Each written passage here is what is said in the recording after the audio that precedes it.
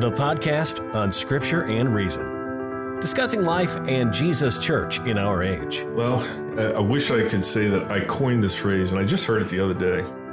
It might have been MacArthur. I'll give it to you. I don't want John MacArthur calling me and saying God's the guy. Yeah, well, he just keeps calling all the time anyway. Hey, can you help me with this sermon study? Be sure to subscribe so you don't miss out on any content.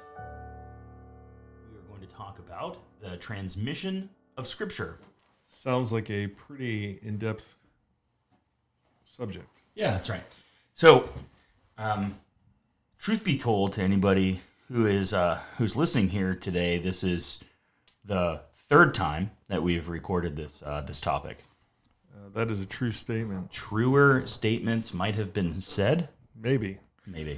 But yeah, I mean, it's just we're trying to cover it in a easily understandable, digestible manner, understanding that we're not going to touch on all the details or nuances that are there, but just a 10,000-foot view of transmission of Scripture, or maybe a 1,000-foot view of transmission of Scripture. Yeah, and in all fairness, I think we started this by talking about several topics at one time, and we decided to kind of distill it down, talk about transmission first, and then the reliability, the overall reliability of the text. Correct. So we'll see where we go today. But anyway, let's jump straight into the transmission of Scripture. Let's talk specifically about the Old Testament. Yeah, that'd be great. A little aside here, we know that we talk with this podcast of Scripture and Reason. There'll be more with regard to less Scripture in this, just because we are talking about less Scripture than we normally have. Sure. With regard to that, just to let people know. But the Old Testament, what is the Old Testament? What do we see there? The 39 books of the Old Testament. How do we get it?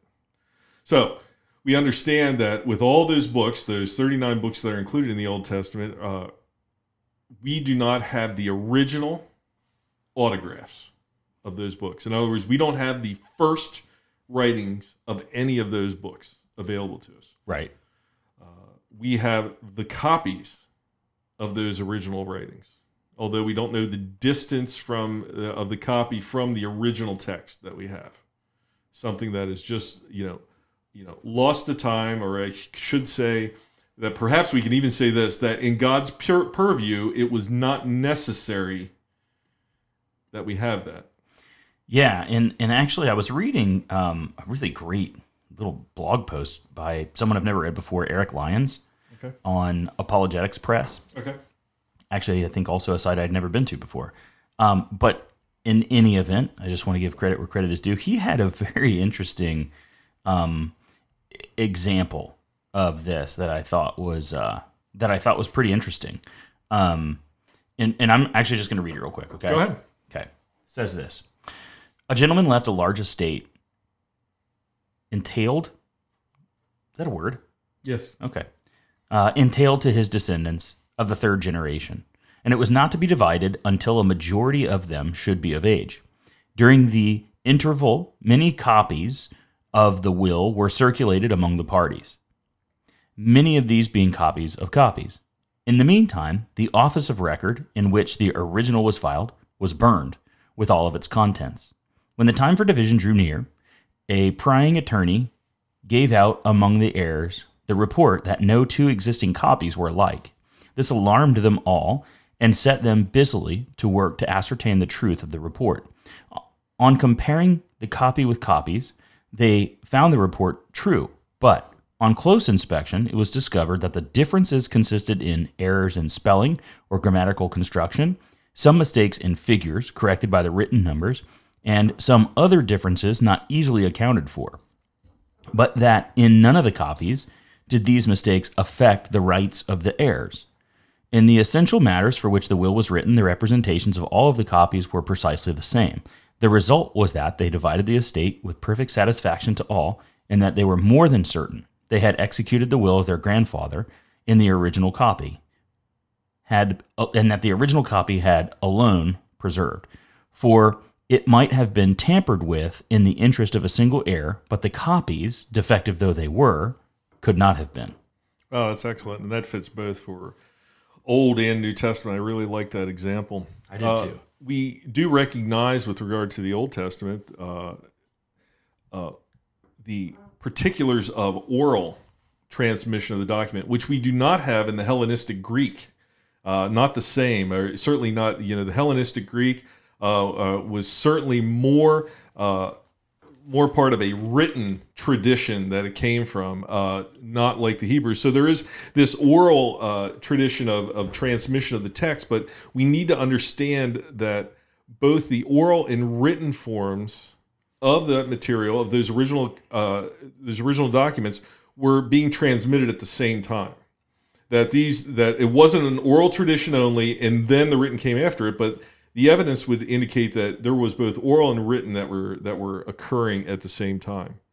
So we have these written autographs fully inspired by God, that we find in Paul's writing to Timothy, right? That is fully sufficient for instruction and reproof and rebuking and whatnot, the scripture that we have there. And we have these copies now that are there. So how do we know these copies that we have, these copies of what we find in the 39 books of the Old Testament that we have, that they are accurate? Back to your point with regard to the regard to the will or the inheritance that went there.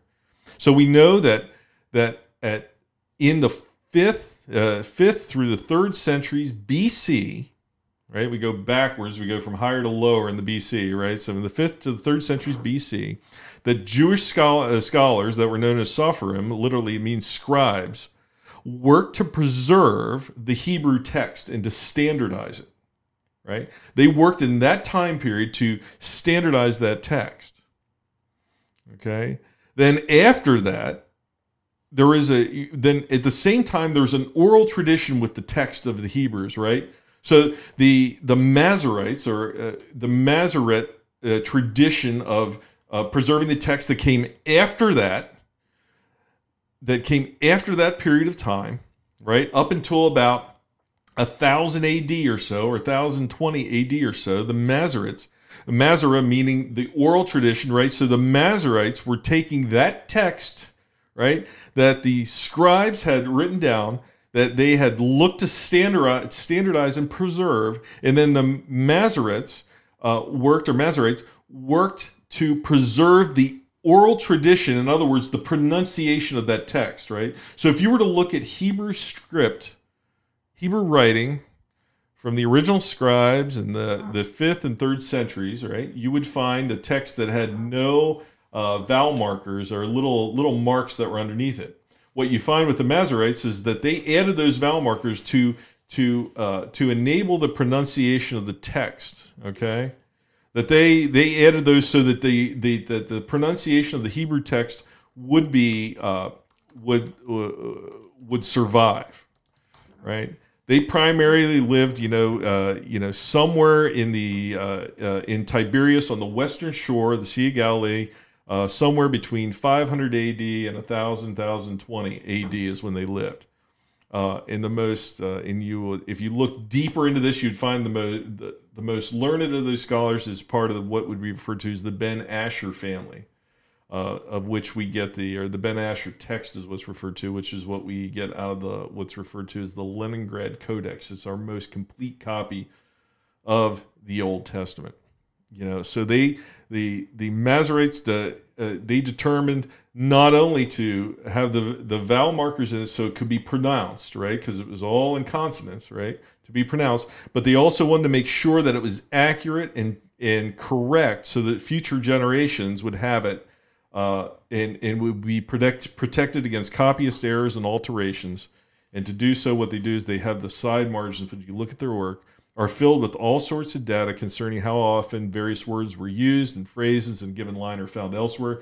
Everything was counted, right? So that they knew the exact counts of the numbers and the sentences and whatnot that are there. So that's one level of that transmission of the Old Testament document, or the Old Testament record that we have. And this is really high level. I mean, you could spend a lifetime studying this. But the interesting thing is, so we have this Ben Asher text of the Masoretes, right? From the Ben Asher family, right? And the Dead Sea Scrolls are discovered that date back to 1,000 years or more before their text. And what do we find when we compare them? That they're almost identical. Yeah, I think that the Dead Sea Scrolls are like 100 AD to 100 BC. Oh, yes. Yeah, I think that, accurately enough. A little aside on the Dead Sea Scrolls list, they're not all the Dead Sea Scrolls are religious documents, right? We have shopping lists, we have all sorts of stuff that are in there, but we do have a great repository of Old Testament documents. And then when they compare those to when they compare those to that Masoretic text, what we find is, wow, this has been accurately preserved, right? And then you jump back, I don't know, somewhere. I think it's the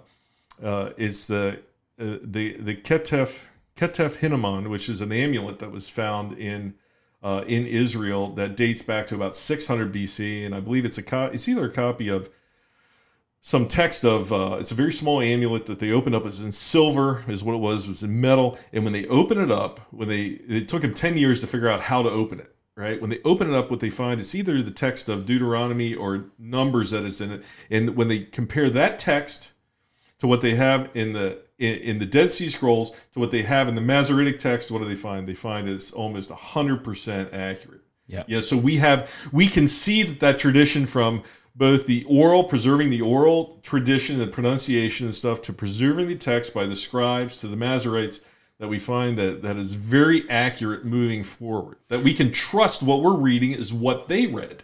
Right. And kind of the interesting thing too about what the Masoretes brought to the text is, you have a text that, to your point, had no vowel markers. And so what would happen is there was some oral understanding of what the vowels and letter sounds would be, and the Masorete approach brought more accuracy to the written version of these texts that we would find later. It's like a helpful because the thing that we don't think about is, we're talking, of course, about the Old Testament now. When we get over to talk to the New Testament and Koine Greek didn't exist for that long of a time period, whereas Correct. the Hebrew language spans vast periods of time. Yeah, part of that ancient Near East language, system that is there, into it. Very fascinating when you study it. But even more fascinating is how God's word has been preserved, right, through centuries, thousands of years that it's been preserved, and we can look at it and we can say, when we look at this text, even in our translation, that 1900 years ago, people were reading the same words that we were reading, right? That, and it's just amazing when you see that, when you see God's superintendence of the scripture, because the written word is his primary means to communicate with us. Yeah. And just to put a bow on this issue of vowels, because Yes. I think that can sound, okay, well, that's an interesting fact, but what does that have to do with anything? I think of the philosopher Austin Powers, who said you're putting the wrong syllable, the wrong emphasis on the wrong syllable, right? So that's the importance of syllables. It's the difference of, let's say, for example, I'm writing you a letter and I want to tell you that I've slipped on the floor. It would be effectively that I wrote, what did I do to the floor? I SLP. Well, did I slip or slap? I don't know. I have to kind of understand what's going on. And so the Masoretes brought just kind of a deeper level of understanding and transmission to the text. And here's the beautiful part about it is that, so they would see things in the text that, to your point, the slip or slap. They might read in the text that it says slap, right? And they know it should be slip, but they don't change it in the text. Okay, they copy it exactly as it is, and then they put a note off to the side, right? And the very detailed notes about these things that they found, so that the text is so preserved for us that we can see the copyist errors. We can see those things and study them in regard to textual criticism and those sort of things. So we can be assured that we're reading what they read, what they had that was passed on to them, including the potential copyist errors, And like your description with regard to the heirs to the fortune, that we can understand and see the correct text that's there. Yeah. Yes. And that example of the fortune is true to form with what textual criticism, a helpful textual criticism does, is it isolates those variances, right? I mean, we're not talking about a purposeful corruption, and if we were, certainly we're in a better place with all of the copies of copies that we have to identify and find those than if we had the autographs themselves and the autographs alone. And the interesting thing is that that when we look at our English translations that we have, right? You can go throughout the Old Testament and you'll see notes at the bottom that will talk about things like, yeah, we don't understand what this word is, we're not sure what this meaning is. In some manuscripts it says this. There's no hidden information that's out there. There's no repository of, oh, this is the more true text. Mm-hmm. What we have in front of us is we have it with those differences marked out for us, so we can see and we can understand ourselves. Yeah, and you made reference to the Dead Sea Scrolls. That this is in the 1940s, 50s. Was it the 50s? Yeah, I believe it was the early 50s. Okay. Yeah. So fairly recent find. Oh, absolutely. I mean, I know it's nearly 2020, but still, that's fairly recent. So, the interesting thing there is, to your point, you pull those up and you make the comparison, right? These have been underground. And so were there some covert operation to corrupt the scriptures? Certainly now when we pull these lost to history documents up out of the ground, we will find those errors, and we just don't find much difference. Now, through a process of textual criticism, maybe you can find some. I think Psalm 145 was one of the examples that there's a difference, and we find a missing verse that the Masoretic text did not have, and so we're able to understand that these documents are perhaps older, and that is maybe a more accurate reading. And so really the quality of what we have is already very high. And through a process of textual criticism, folks are able to help in making sure that the preservation of Scripture is a documented process as well. Right. So you can trace back and see exactly how you got the text that you have today. Yeah, it's truly amazing when you think about that these men were so precise about what they did. Having seen some of the old handwritten copies, I mean, if you're looking at them from 5 or 6 feet away, it actually looks like it's done by a machine, but it's handwritten. Yeah. They're just perfect. The letters are perfect. I mean, they're perfect. They're all the same height. It's just amazing when you see it. The level of care that went into the preservation of these scriptures. And again, I can only say that it has to be superintended by God to see that it survives through the thousands of years to what we have today. Yeah, and I think we live in a world where it's maybe easier to preserve and track back. And so we assume in a world where it wasn't that easy, then it wasn't possible. And that's just preposterous, right? I mean, of course, people could be cautious and have certain approaches to the way that you do copying. And I'm talking specifically Old Testament, right? You have Correct. People who are professional scribes, Yep. who are paid to do this task, who Yep. have specific approaches, who have ways of dealing with errors. Maybe they'll destroy a document, etc. So to think that something could not be accurately passed down because it was copies and copies of copies is just simply not right. Right. I mean, we tend to take our 20th and 21st century mimeograph copy machine attitude to this. That's the only way we can get accuracy, and that's just not true throughout history. Right. I've never had anybody actually as fascinated as I am with what are they? Conspiracy theories. Right. I've never heard anyone say, well, certainly we can't know who Abraham Lincoln is because we just, all we have is the written record. Right, exactly. Name your figure in history: Abraham Lincoln, George Washington, Cromwell, Caesar, whatever. Alexander, which of course, when we talk about the the New Testament, we could touch a little bit on Alexander and on the Koine Greek that comes in with regard to that. But yeah, you're right. There is nobody that doubts that, because we have written documents that attest to these people, that attest to what happened. Why don't we'll wrap up the conversation with Old Testament, and next time, why don't we talk, we'll just jump straight in. We'll talk about the New Testament, copying process, the church-to-church movement, and all those things. Yeah, I think our audience should know that there is a lot of scholarly material that's out there with regard to the Hebrew text, and to feel free to look at it themselves, look at the evidence themselves. Don't just take our words for it. Be like the Bereans, that are mentioned in Acts, that search the scriptures and to see that it's true.